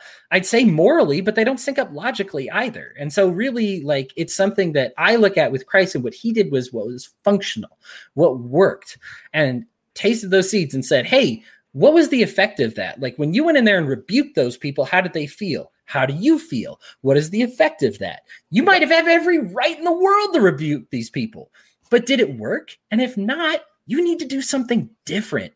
I think Christians so often catch themselves justifying themselves in these persecutions and saying awful things and being mean to people. And then it's like, okay, but what was the effect? Are you now closer to your niece? Is this person less trans? Is cultural Marxism now going away? No. If anything, it's stronger than ever. And you're the reason it is, because you're creating the opposition. You're galvanizing people. Yeah, exactly. If Christ started a revolution, they would have put you down like dogs. Like, they would have just killed them all. And then it would have been very simple, right? So, like, what was the real revolution that he was going for? It wasn't the violent one in the streets. It was the peaceful one. Like, and hearts and minds. Right. And that's just the right way to go about it. I just plant seeds and eat the fruits of your seeds. Right. And I love that this is where we're intersecting those two aspects of our lives. And the irony that we connected on a political campaign, and here we are. Right. Politics sucks. Yeah. Right. Let's talk about religion that completely directly influences my politics. Right. But no, I share a frustration, I think that you probably can relate to, that as a Christian and a lefty, I hear what other lefties call Christians, right? And there are times that I am like, oh, I need a new word because I can't associate with the bigotry and the hate and the judgment and all of these negative things that today, unfortunately, are directly, the first in mind connected to Christians, evangelicals in America. It's frustrating because I don't feel like any of that is at all what Jesus wanted us to do. And a lot of that just comes from, it's funny because a lot like you, like I have this sort of automatic, like internal, like this is what I feel. And then when I look at scripture and faith and all of these things, it all seems so obvious to me. I don't understand the cult, like how culture can have such an impact. So in changing our faith, in changing what Christ said, and is something as simple as love your neighbor, right? Like that's it. How is it that I can sit in church on Sunday morning and listen to a preacher preach at me for an hour about being gay and how wrong it is? Okay, if you wanted to do a series on the 10 Commandments, okay, that's not even a commandment. It's not even a correct translation. And you're dedicating an entire hour of a sermon to this. That's not Christian. That's not preaching about Jesus or what Jesus believed. That's cultural. And I think culture and faith are having a very ugly dance right now. Like it's a strange thing that's happening. I'm back. Was I on this side of it? I was gone, wasn't I? Am I back? You're back. I'm back. Thank you for carrying for me there. Sorry about that. I got you. No, you know what? You carried for me earlier, so I appreciate it. And I have to say, I did see the comment that you popped up from Ron about how, like, neither of us have had to take a break yet. And I'm like, haha, I was very sneaky about it. Gotcha. Well, you know what? Props to StreamYard then for keeping this alive, even though I dropped off. That's a crazy feature. I saw you go, so I was like, I got this. Oh, appreciate that. I assumed we were doomed. Thank goodness. Yeah. So you I got all deep. I'm sorry, I was just holding you back from going deep there. No, you're good. We left on the kind of the subject of like, and I think so much of libertarianism is in that individualism, in that individual empowerment, to the empowerment to make your own good decisions. Yeah. And we talk about these boundaries, but really all boundaries, and we talk about this a lot as libertarians too, instead of being some government entity decide, they should all be personal. Every single one of them. It's so important to have personal boundaries. And the more we focus on those and build those up, because I'm not talking about a lawless world. I think a lot of times the conservative leaning person just gets concerned that this is the death of goodness, right? Like, oh, like the next step is going to be the bad one. Like, sure, you're allowed to be voluntarily gay. And that's fine. That doesn't hurt me. But then you're going to be gay with me, or you're going to be, you're going to force my church to recognize you, or you're going to force this to recognize this. You're going to force, and talking about all these forceful things, where in reality, if we just created these systems that said like, no, these are our individual communities. We empower our individuals that are parts of those communities, and they are free to associate with these communities. Right. Then they kind of develop their own boundaries on their own. And they just say like, if from the beginning you just say, I don't one of the reasons I don't care about open borders, because one of the things that people get scared of is how the community will change, how the culture will change, because they'll abuse politics. But as somebody who is like an anarchist, I just think I don't care. Nothing is going to mess up my marriage, because like I believe in marriage. I'm not married right now, I guess, my engagement or whatever. No, but nothing's going to mess up monogamy for me if I believe in monogamy on a personal level. Like, right. It's what's right for me. So that's what I'm doing. If all my neighbors decide to be polygamists, I would still not be a polygamist. So that's fine, right? Like that's it's not really much of an issue. I can understand those, like, you know, being like, well, we've influxed with people who want to use government force. Yeah, that's 99% of the planet, buddy. Like, we're not getting to a place that anytime soon where we say we're going to close our business, our borders to anybody except for those who believe in government force. Believe me, when you put politicians in charge of it, the only people they're going to let in are the people that believe in government force that benefits them. I mean, that's just right. Yeah. I guess I'm getting a little open borders with it, but that's just how I feel. Is there any, I guess, are there any other hiccups with the church that we didn't get to? Any other like strikes? Because I know we kind of talked about it in terms of like a personal journey, and that's good. I mean, we need to clear these things up with our personal experiences, because I think our faith is very much personal. It's faith has to be personal. The reason like you can't just be taught your faith is because it's something that you have to live. You can hear these things a million times. They call it a journey for a reason. Until you plant the seeds and go through the experience of harvesting. A lot of people liken it to climbing a mountain, which is also a good analogy. I love the farming one, to just say like, until you've gone through the farming process and tasted those fruits and said, this is where it's at right here. You really can't be taught that, because it, like I said, justice sounds different on a legal level, and things sound right until you practice them. And I think that there's a lot of people whose eyes open. We're talking about why we're losing so many members in the LDS Church. I keep saying we, you can tell how fresh this is, even though I've left. Because it's just, if you say, well, it's easy to talk about transphobia or trans issues and a very distant and a very like, well, I don't want to live next to him or whatever. And then, you know, you have a trans son, and then things take a very different turn. I can tell you now, I viewed divorce a lot differently until I went through it. I thought everybody just needed to be stronger and suck it up. And believe me, everything I said sounded really good. It sounded like I was a really strong, smart, confident guy. And then I learned what it takes two to tango. I learned all these other truisms that were also true and more true than what I knew to be true. And I had to accept those. And so I think the more you interact with other people, the more you are going to say like, oh, wow, that's what it's really all about. Like, it wasn't about this piece of paper.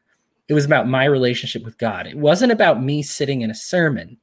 It was about me and my interactions with my family and making those healthy, and my interactions with the downtrodden, the humble, the people who've been cast aside by society, and loving. I'm not saying don't love the rich, successful, whatever is either. In fact, some of those people need love a lot, way more than they are aware. They need a real idea of what love is. You know, we try to change so many times these people by outrage as opposed to with our hearts. And I think that it's something that the LDS Church has lost its perspective on by trying to create a great system of rules. And I think, here's what I'll say. I think as far as rules go, it's all right. I don't love the anti-gay thing or whatever, but if you're going to try to make a bunch of rules to try to make a bunch of moral people, the LDS people tend to be really good, industrious, hard workers. Usually people trust them to babysit their kids, and people think really fondly of them and their good works.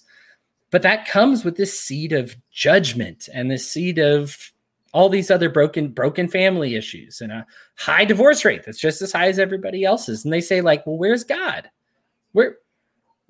Shouldn't you be different from everybody else? If God is like, if God is literally leading your church, right? You go to the temple. That brings up another issue that I have, and then I'll turn it over to you as far as issues we didn't get to. But I mean, that curtain tore on the temple. And my explanation, whenever I was told, whenever you bring this up to a Mormon person, the correct answer is to say that, yes, the veil in the temple tore, meaning anybody could go in, but we still got to make sure they're worthy or not.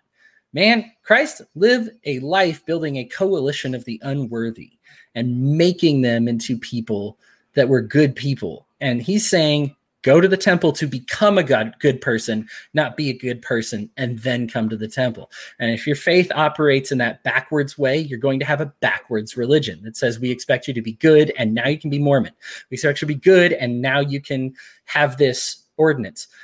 The reason ordinances are done is for the benefit of man, not the benefit of man to God. It's the reverse hierarchy. Jesus was the ultimate servant because he wanted to empower the individual.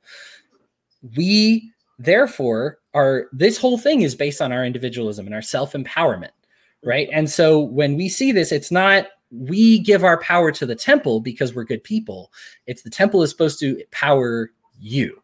And so I just see that the church is operating these things backwards, and I don't like it. So I took off. Right. I mean, what are any issues that you think that we didn't touch on there? I think, and this kind of plays along those same lines. One of the things that really kind of struck me is like, whoa, like that's a little, I don't think so, was baptisms for the dead. Right? Like, and this is like on a symbolic level, like I understand the biblical connection, right? But again, as someone who is not a literalist, like I always looked at that story as a matter of like caring for it was all very allegory and metaphorical stuff, right?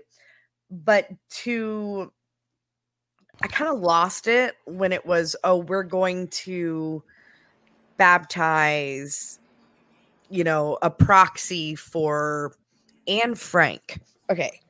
I'm sorry. Excuse me. This child, literally died for her faith.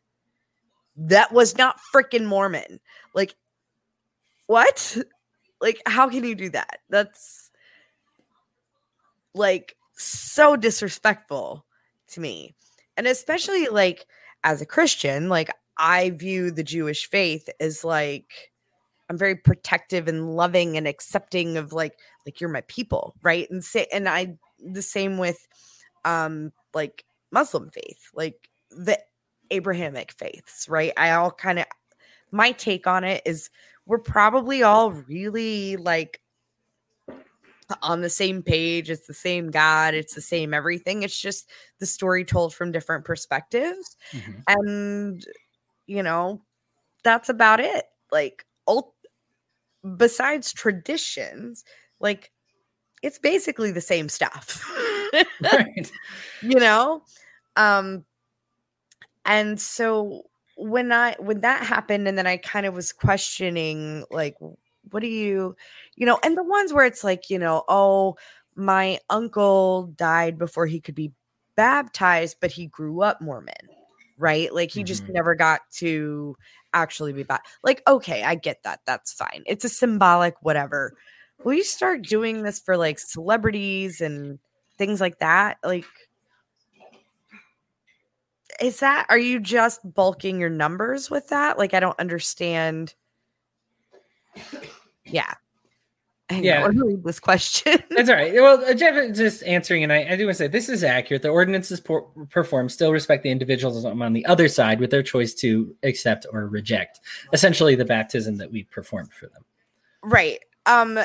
When you look way back in Mormon writings, like way back, and I don't think any of it's even like none of it's included in like the Pearl of Great Price or anything like that, but like other writings, actually some of it might be. That wasn't originally the intention, right? So like when it was first brought up to do baptisms of the dead, right? It was, correct me if I'm wrong, for a Native American tribe that they literally murdered. So like the church has a knack for rewriting things. pivoting a meaning, making a rule go away. Like, they do that a lot. So I don't know. I'm skeptical. Yeah, it's one of those that I think, again, this comes down to the idea that the church is the highest of hierarchies, as opposed to the church being a service, right? Because the idea is you need the church, so everybody needs the church. So I need to do a baptism, so because you need the church, because this is important. This baptism is important. If you don't have this baptism, you're not getting there. We have like evidence of like God saying there's 5 different people in the scriptures alone that are going to heaven that weren't baptized. We just functionally know they weren't. And God's like, yeah, you're going to paradise. You're going to heaven. You're going to, and so like we make this rule because we're like, oh, well, it must associate with the church somehow. And then we kind of do a retrograde rule that's like, oh, because we did the baptism for them later, that's why they were able to go into the church now. Why are we convoluting this? Christ was literally present, dying on the cross next to the criminal when he said the guy was going to heaven. And don't you think that would have been a great opportunity to talk about like, oh, so let me tell you about baptisms for the dead. You're going to be approached by somebody. You're going to get offered up a baptism and you should accept it. No, he just told them they were going. And like, it's so important to focus on these things because oh no, I think we may be losing Hodie's Wi-Fi again. I don't know if anybody else is seeing or hearing him, or if I'm just talking over him. So I apologize. However, that said, to kind of touch on what he was saying.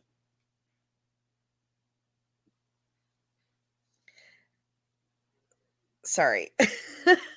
To touch on what he was saying,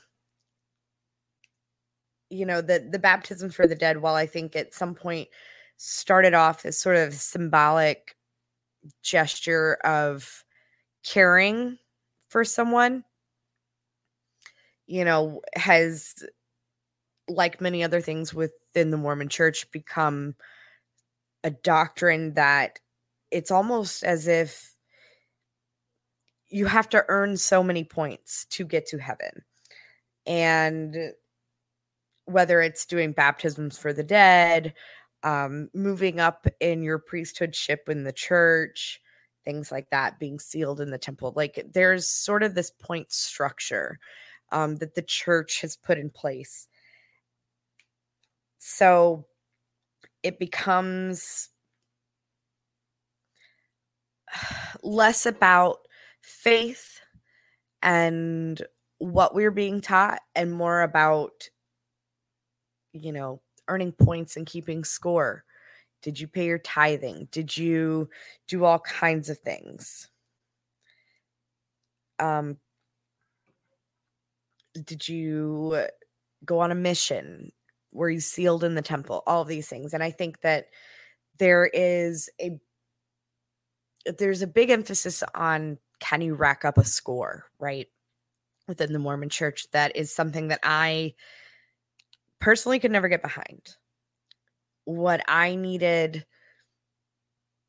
to find was something more along the lines of, I'm human and that's okay. And so are you. And that's okay too. And that's it. And it's really simple. I think a lot of religion complicates faith. It looks like Hodie maybe has lost his internet. So I guess I get to close out the show tonight. Isn't this interesting? So we will be back later this week with more political chat and discussion. I believe it'll be me and Hodie and Sam. Somebody? I'm not sure. Oh, hey, you're back. I was about to wrap it up. Great call. Hey, Christy, thanks for joining us. Sorry about that. Well, my internet is long for this world, so let's just we only have a couple minutes here. So, am I good again? I'm still here. Maybe. Okay. You're here. You're here. I can hear you. It's a little choppy. Okay. I'm just gonna say thank you all for tuning in. I appreciate it. whatever your faith is, I respect it. Yes. And I understand that you may feel differently. I know we've had a lot of LDS folks, even LDS folks that are listening to and participating in this, and I respect why. I understand why. I'm not saying your conclusions need to be the same that I draw, because then I'd be no different than the people that I'm complaining about that say you have to draw these conclusions. Do draw your own conclusions. I just think sow your seeds, taste the fruits. If the fruit's not what you want, this is God's own test for himself, right? Because we don't have a video camera set up at the beginning of the world where I see a guy create the universe. That's not the way God says, here's how you prove I exist. The way you prove God exists is just by saying, you know what? Here's the system that I have given to you. If what I'm saying is wrong, test it out. And if it's bad fruit, then it's wrong and throw it out. And I'd say take him up on that offer. Like, I think it's a very practical way of measuring God's wisdom. And I just think for me, I have eaten ill fruits when I have tried to defend homophobia, and I've been libertarian for a long time, right? Like I've been way ahead of the LDS church in some of these regards.